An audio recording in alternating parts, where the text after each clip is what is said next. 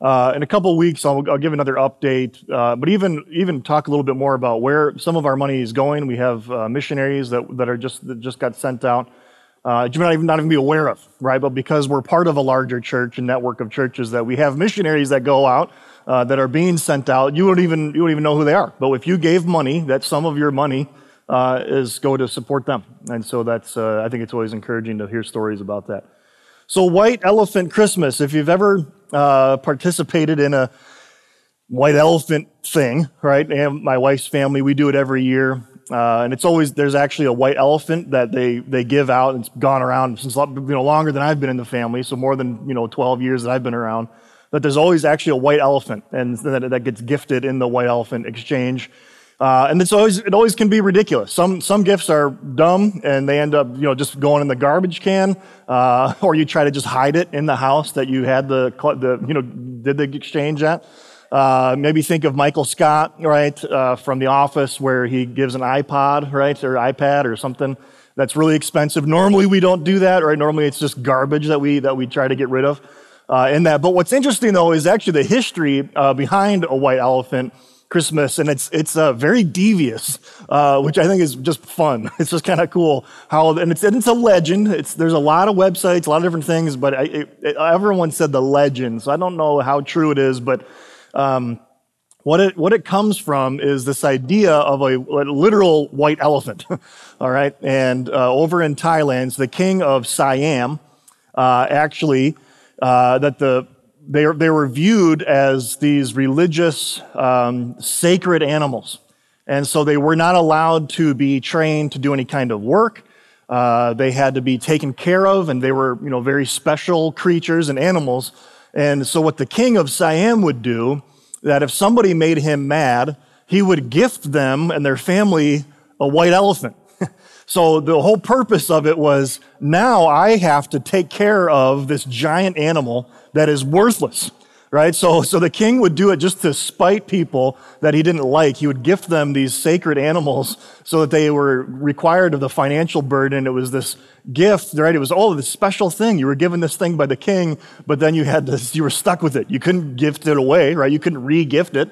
It's a white elephant, right? Who wants a white elephant that you have to take care of? And so that's kind of the history. And then it kind of just spun into exactly what it is today, of just junk that I don't want or I don't need. Every once in a while you get lucky and you can actually use something. I remember a couple years ago I gave away like a 8 DVD set of like a systematic theology lecture that I didn't need anymore.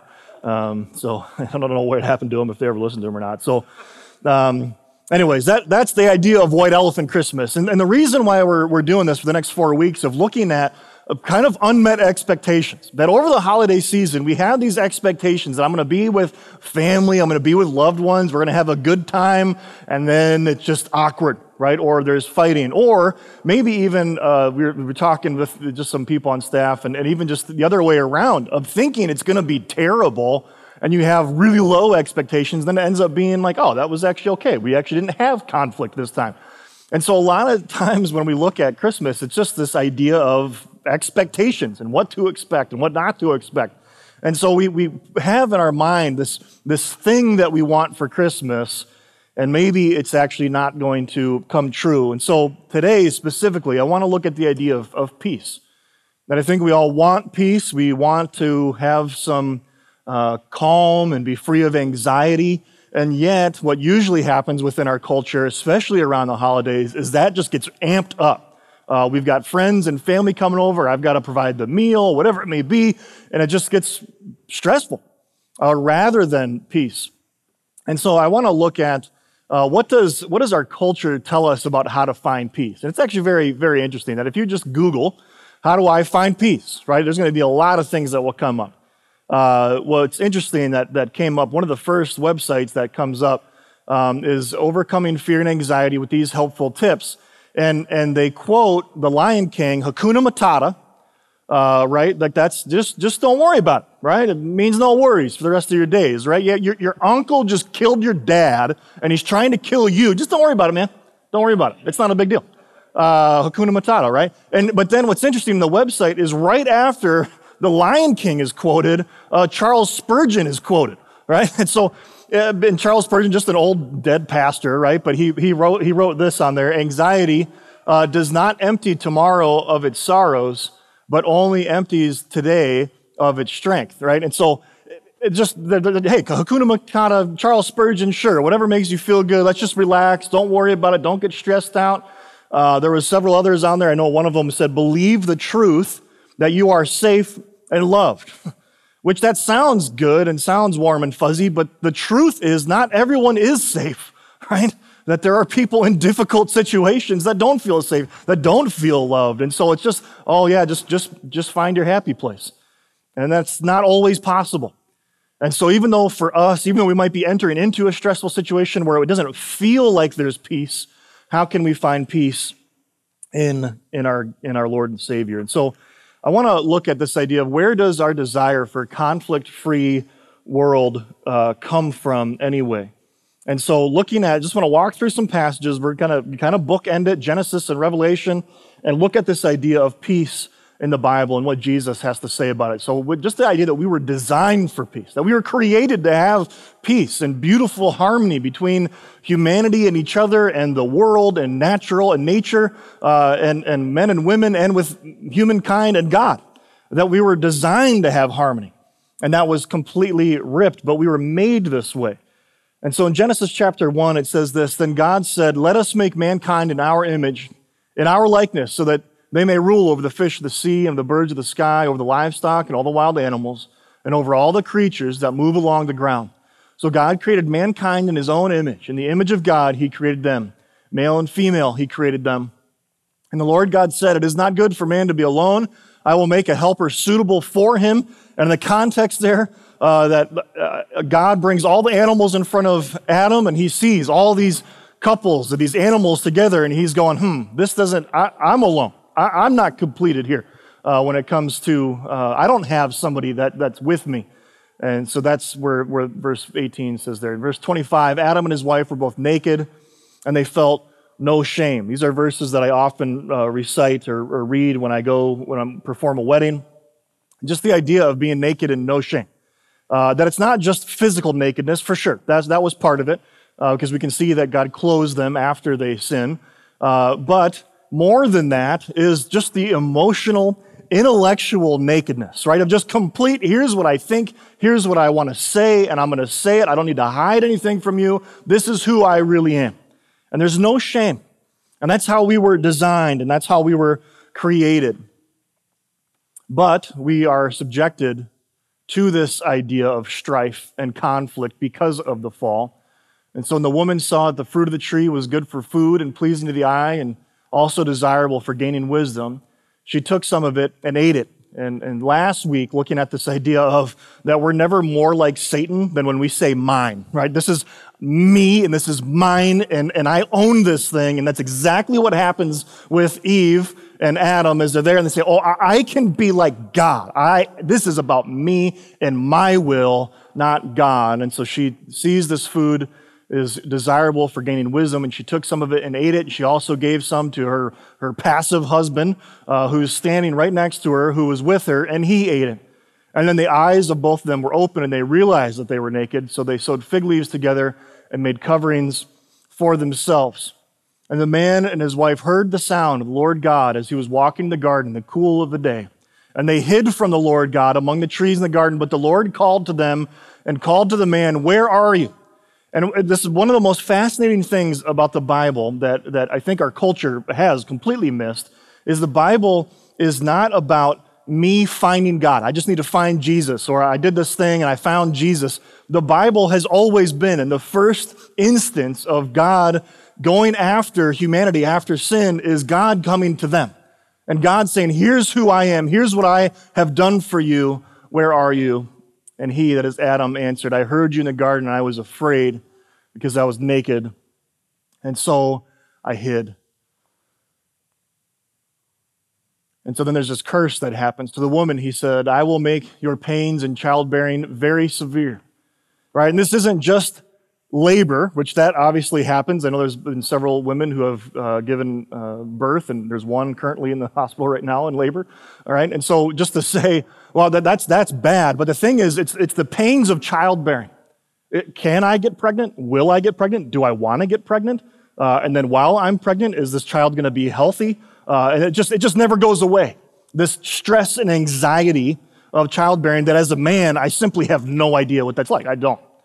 I've been there, done that, right? The labor for me is very different than what it was for my wife, right?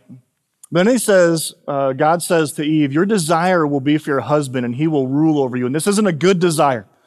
This is a negative thing that I'm gonna rule and you're gonna rule and we're just gonna go you and me and then you and then me over and over and over till the end of time. That it's all gonna be about me and mine and you are now my possession. Your desire will be for your husband and he will rule over you. And to Adam he said, because you listened to your wife and ate the fruit from the tree which I commanded you, you must not eat from it. Cursed is the ground because of you. Through painful toil you will eat from it all the days of your life. And what's interesting, we're not necessarily doing a theology here on the fall, but God creates work, and work is a good thing. He gives Adam and Eve jobs to do and to work, and that's a good thing that we were created. That was before the fall. But after the fall, it changes from work to toil. And there's something that drastically changes, that no longer am I going to be doing something to work. It's going to be hard, toilsome labor and work. It will produce thorns and thistles for you, and you will eat of the plants of the field, and by the sweat of your brow you will eat of the food, and you return to the ground, since from it you were taken. For dust you are, and to dust you will return. But the thing is, we long to be back in that garden, what theologians call echoes of Eden. And it's echoes of Eden are all around us, all around our culture. That people want things, they hear things, they say things, read any book or any movie that we want peace on earth. Or we want things to be happy without anxiety because that's how we were designed. We were designed and created to not have those things. So Genesis chapter 3, verse 23 says, the Lord God banished them from the Garden of Eden to work the ground from which he had been taken. After he drove the man out, he placed at the east side of the Garden of Eden cherubim and a flaming sword flashing back and forth to guard the way to the tree of life. Now we long for that. We want to go back to that peaceful aspect that we were created to be, and it will be that way. We long for this, and again, we're not there yet, but someday everything's going to be made right again. And I heard a loud voice from the throne saying, look, God's dwelling place is now with the people, and he will dwell with them, and they will be his people, and God himself will be with them and be their God. He's going to walk with his people again in the cool of the day. And he will wipe every tear from their eyes, and there will be no more death or mourning or crying or pain, for the old order of things has passed away. In the last chapter of the Bible, so just two bookends.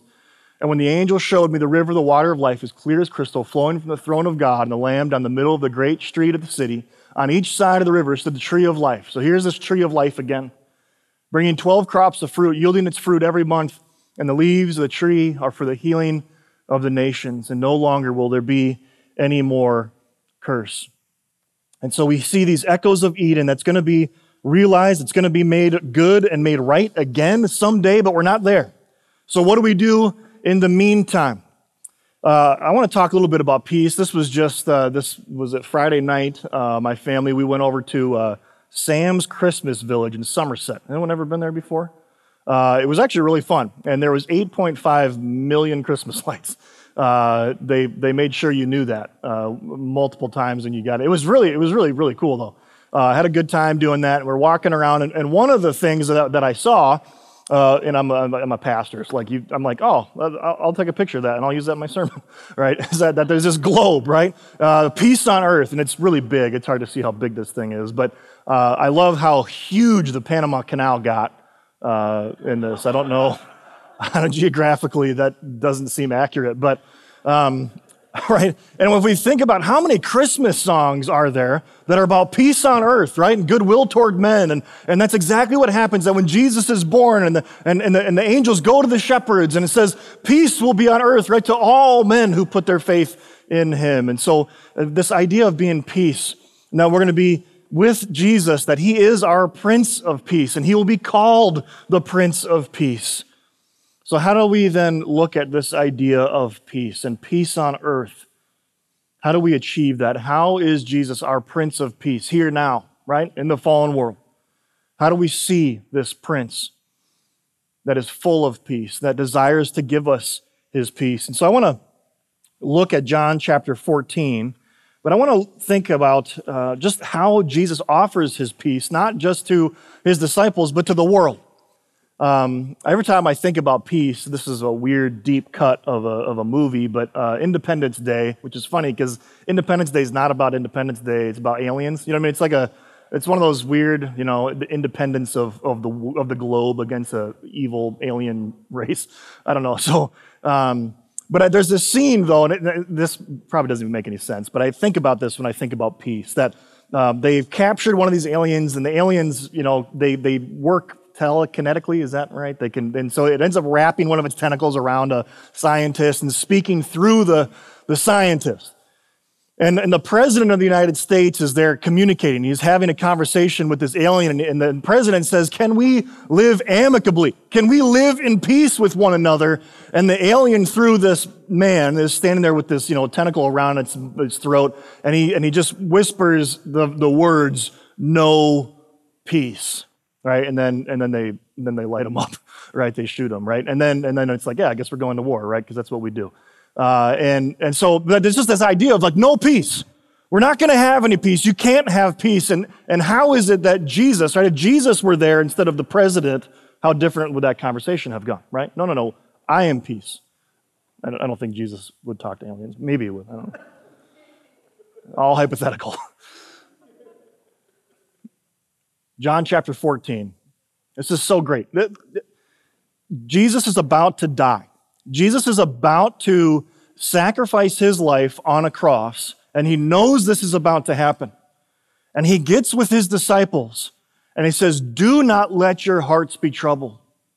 You believe in God, believe also in me."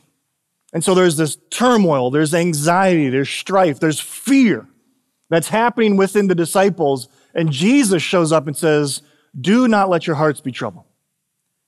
My Father's house has many rooms, and if that were not so, I would have told you that I'm going to prepare a place for you. And if I go and prepare a place for you, I will come back and take you to be with me, that you also may be where I am. You know the way to the place where I am going." And Thomas said to him, "Lord, we do not know where you are going, so how can we know the way?" Jesus answered, "I am the way, the truth, and the life. No one comes to the Father except through me. And if you really know me, you will know the Father as well. From now on, you do not know him and have seen him. You do know him and have seen him." And then Philip then says, "Lord, show us the Father, and that will be enough for us." And Jesus answered, "Don't you know me, Philip? Even after I have been among you for such a long time, anyone who has seen me has seen the Father. How can you say, 'Show us the Father'? Don't you believe that I am in the Father and the Father is in me? The words I say to you, I do not speak on my own authority. Rather, it is the Father living in me who is doing his work. Believe me when I say that I am in the Father and the Father is in me, or at least believe on the evidence of the works themselves. Very truly, I tell you, that whoever believes in me will do the works that I have been doing, and they will do greater things than these, because I am going to the Father. And I will do whatever you ask in my name, so that the Father may be glorified in the Son. And you may ask me for anything in my name, and I will do it. And if you love me, keep my commandments. And I will ask the Father, and he will give you another advocate to help you and to be with you forever, the Spirit of truth. The world cannot accept him because it neither sees him nor knows him, but you know him, for he lives with you and in you. And I will not leave you as orphans. I will come to you. Before long, the world will not see me anymore. But you have seen me because I live and also will live. On that day, you will realize that I am in my Father and you are in me and I am in you. And whoever has commands and keeps them is the one who loves me. And the one who loves me will be loved by my Father. And I too will love them and show myself to them. All right, so this whole thing, don't be troubled. Why? Because I am. Because I am Jesus and the Father and I are one. And I'm going to leave so that I can send my Spirit. Then Judas, not Judas Iscariot, not the one who betrays Jesus, said, "But Lord, why do you intend to show yourself to us and not to the world?" And Jesus replied, "Anyone who loves me will obey my teaching. My Father will love them, and they will come to them and make our home with them. Anyone who does not love me will not obey my teaching. These words you hear are not my own. They belong to the Father who sent me." Last little verse here of this section. All this I have spoken while still with you. But the advocate, the Holy Spirit, whom the Father will send in my name, will teach you all the things and will remind you of everything that I have said to you. And then this is what he says. This is the whole point of why I just read all this. Peace I will leave with you, and peace I will give to you. I do not give to you as the world gives. Do not let your hearts be troubled, and do not be afraid. So he starts off, don't be troubled. They're like, well, why? I think we should be troubled. And he's like, no, I'm in control of this. My Father and I are one, and we are in control, and I'm going to give you the Spirit so that you can have peace. I'm giving you the ultimate peace. Just yesterday I got in the mail, we have, we get some mail from Focus on the Family. It's a ministry that focuses on the family.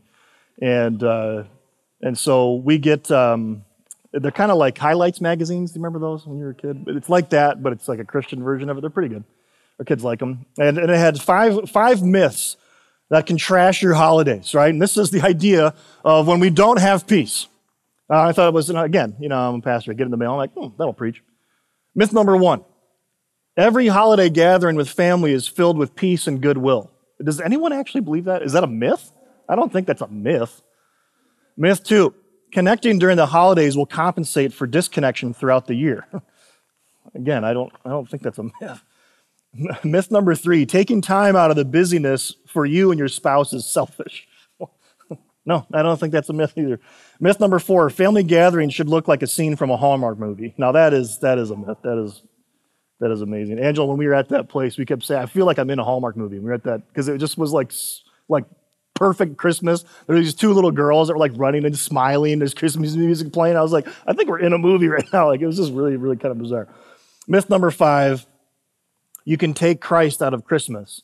You can, but then you just have Mass, which doesn't really work. Anyways, these ideas of these myths, right?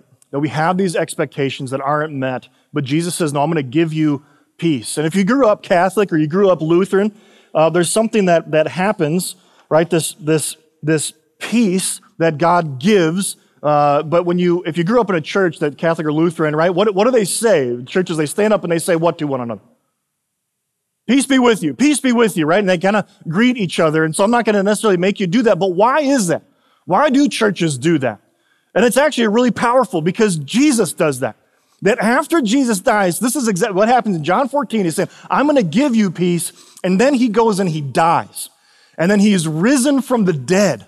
And you can imagine the disciples that they're freaking out. They think they're going to be executed. They're in hiding. They're terrified for their own lives. There is no peace about what they're going through. All right, they're all singing Hakuna Matata, together. And there's just no peace. But then Jesus shows up. So this is John chapter 20. This is after Jesus is raised from the dead, and this is the first time he shows up to his disciples. On the evening of that first day of the week, when the disciples were together with the doors locked for fear of the Jewish leaders, Jesus came and stood among them and said, peace be with you.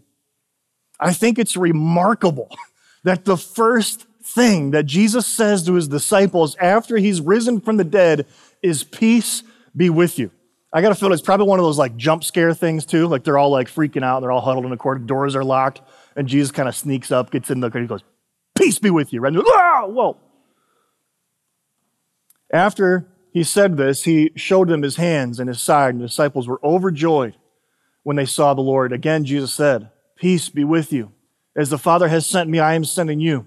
And with that, he breathed on them and said, receive the Holy Spirit. And if you forgive anyone's sins, their sins are forgiven. And if you do not forgive them, they are not forgiven. Now Thomas, also known as Didymus, one of the 12, was not with the disciples when Jesus came. And so the other disciples told him, we have seen the Lord. But he said to them, unless I see the nail marks in his hands and put my finger where the nails were and put my hand in his side, I will not believe. A week later, his disciples were in the house again, and Thomas was with them.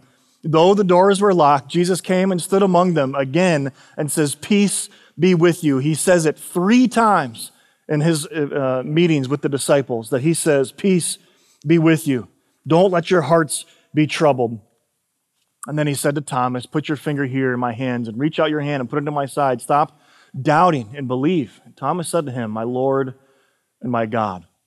And Jesus told him, because you have seen me, you have believed. Blessed are those who have not seen and yet have believed. I want to just end here with a passage in Philippians about us. Again, we're in this world where it's turmoil, that we have expectations and maybe some anxiety that's building up over the holidays, and it's this white elephant gift. I want it to be a Hallmark movie, and it's not going to be a Hallmark movie, and we know that.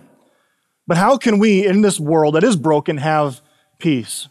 The Apostle Paul tells us in Philippians chapter 4, "Therefore, my brothers and sisters, you whom I love and long for, my joy and my crown, stand firm in the Lord in this way, dear friends. I plead with Yoda, and I plead with Syntyche to be of the same mind in the Lord. Yes, I ask you, my true companion, help these women, since they have contended at my side in the cause of the gospel, along with Clement and the rest of my co-workers whose names are in the book of life. Rejoice in the Lord always." Now I will say it again, rejoice.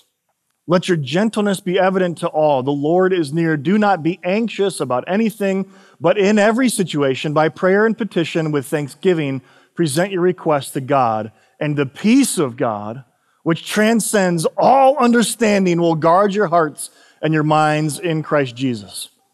I don't know if you've ever been in a situation where you have a peace that passes all understanding. That's how the King James says it. This peace that passeth all understanding. Right? That's this peace. It just transcends. It just doesn't make any sense. And as I was reading these verses, I immediately thought back to when I was 14, when my father had passed away from cancer. And I remember, though, being around his bed and with my family, and we're singing some hymns, and we're just telling my dad, just go, right? It's okay. You're frail. You're broken in this body that you're suffering. We're going to be okay.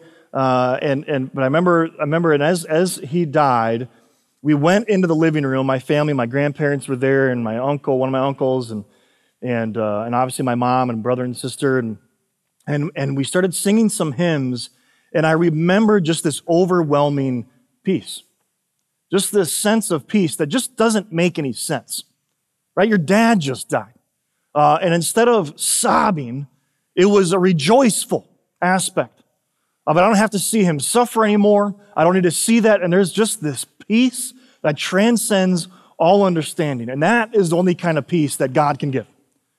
Because the world, that doesn't make any sense.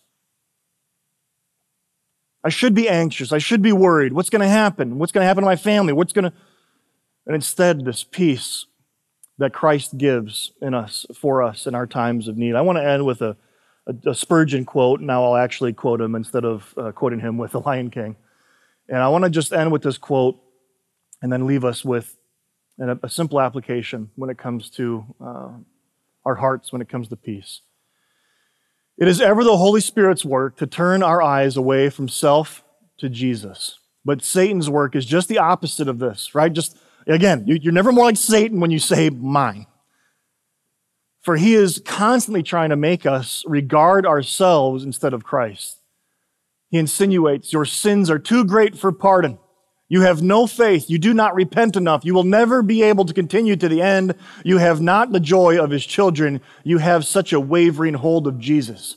All these are thoughts about self, and we shall never find comfort or assurance by looking within. But the Holy Spirit turns our eyes entirely away from self. He tells us that we are nothing, but that Christ is all in all. Remember, therefore, it is not your hold of Christ that saves you. It is Christ. It is not your joy in Christ that saves you. It is Christ. I'm okay in Jesus. The devil can say whatever he wants, and he can bring his petitions to the Lord about how wicked of a human being I am. And God says he's okay because he's in Christ.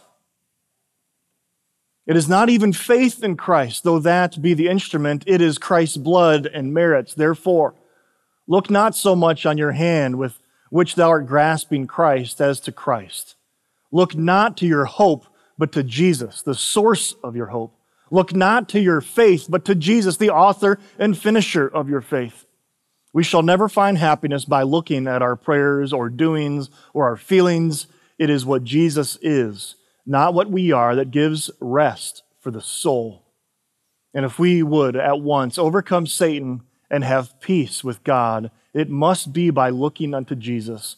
Keep the eye simply on him. Let his death, his sufferings, his merits, his glories, his intercession be fresh upon your mind.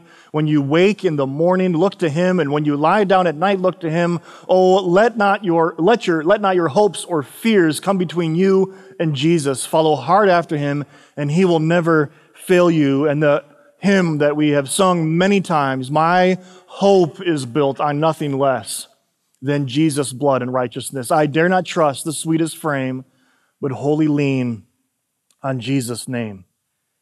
When we think about peace, and we think about turmoil that we're going to be part of and probably contribute to over this next month, that we would put our hope and our faith in Christ, because it's only in Christ that we can find that peace that passes all understanding. And so just a simple gospel application this morning. Are you coming to the Prince of Peace or seeking to have peace at all costs? There's an actual myth, a misnomer, that peace is somehow tells me that I'm doing something right. That we pursue after peace so hard, and then if I feel peace about it, then it must be right. I'm going to get a divorce, but it's okay. I have peace about this. Right? I'm going to go do this thing, but no, God's given me peace about it. Right? Just because you have peace about something doesn't necessarily make it right. And we don't just pursue after peace, we pursue the Prince of Peace. And that should be our heart and our attitude. And again, not of anything that I can do, but what he has already done. And so this morning, what we get to do and what we do every week is we have communion. And we partake of these elements of the juice that represents the blood of Christ that was shed for us, the little wafer that represents his body that was broken for us. The Prince of Peace became peace for us, that he gives us and offers us that peace. And so we can viscerally taste and remember that he is good and he is the author and finisher of our faith and the Prince of Peace in our hearts and our mind, and we can find rest for our souls. And so as we partake of these elements to remember what it is that Christ did, all I would ask that you're a follower of Jesus. If you're a follower of Jesus, I would love for you to be able to partake of these elements with us. As a family, as a follower of Jesus, you don't need to be a member of this church or any church for that matter, but if you're a follower of Jesus, we'd love for you to partake of these elements. And I read a lot of scripture today. Maybe it was the first time hearing about the Prince of Peace, and that I don't need to do anything. It's just faith in Christ because of what he's accomplished. Yes, that's the answer. And so we'd love for you to partake of these elements, even if it's your first Sunday of bowing the knee to King Jesus. So I'll have the worship team come up here. We'll sing a couple more songs, and as we partake of these elements together, let's pray together. Heavenly Father, I thank you that you are the Prince of Peace, and that you have sent your Son into this world, and he died for us and rose again on the third day, just as the Scriptures said, that he ascended into the heavens so that we can have peace. And we live in this world right now, this fallen world, where there is labor and toil and stress and anxiety and fear. But your Son told us, do not be fearful. That we would look to him as our peace. And as we look at this incredible Advent season, to think about Christ taking on flesh, that he came to give us peace, to be peace for us in a broken world, and that he can say peace and goodwill to all. So I pray now that as we partake these elements, that you would be honored, you'd be glorified, that our hearts would not be troubled moving forward in this season, and that you would get the honor and you would get the glory that is due your name. And it's in Jesus' most precious name that we pray.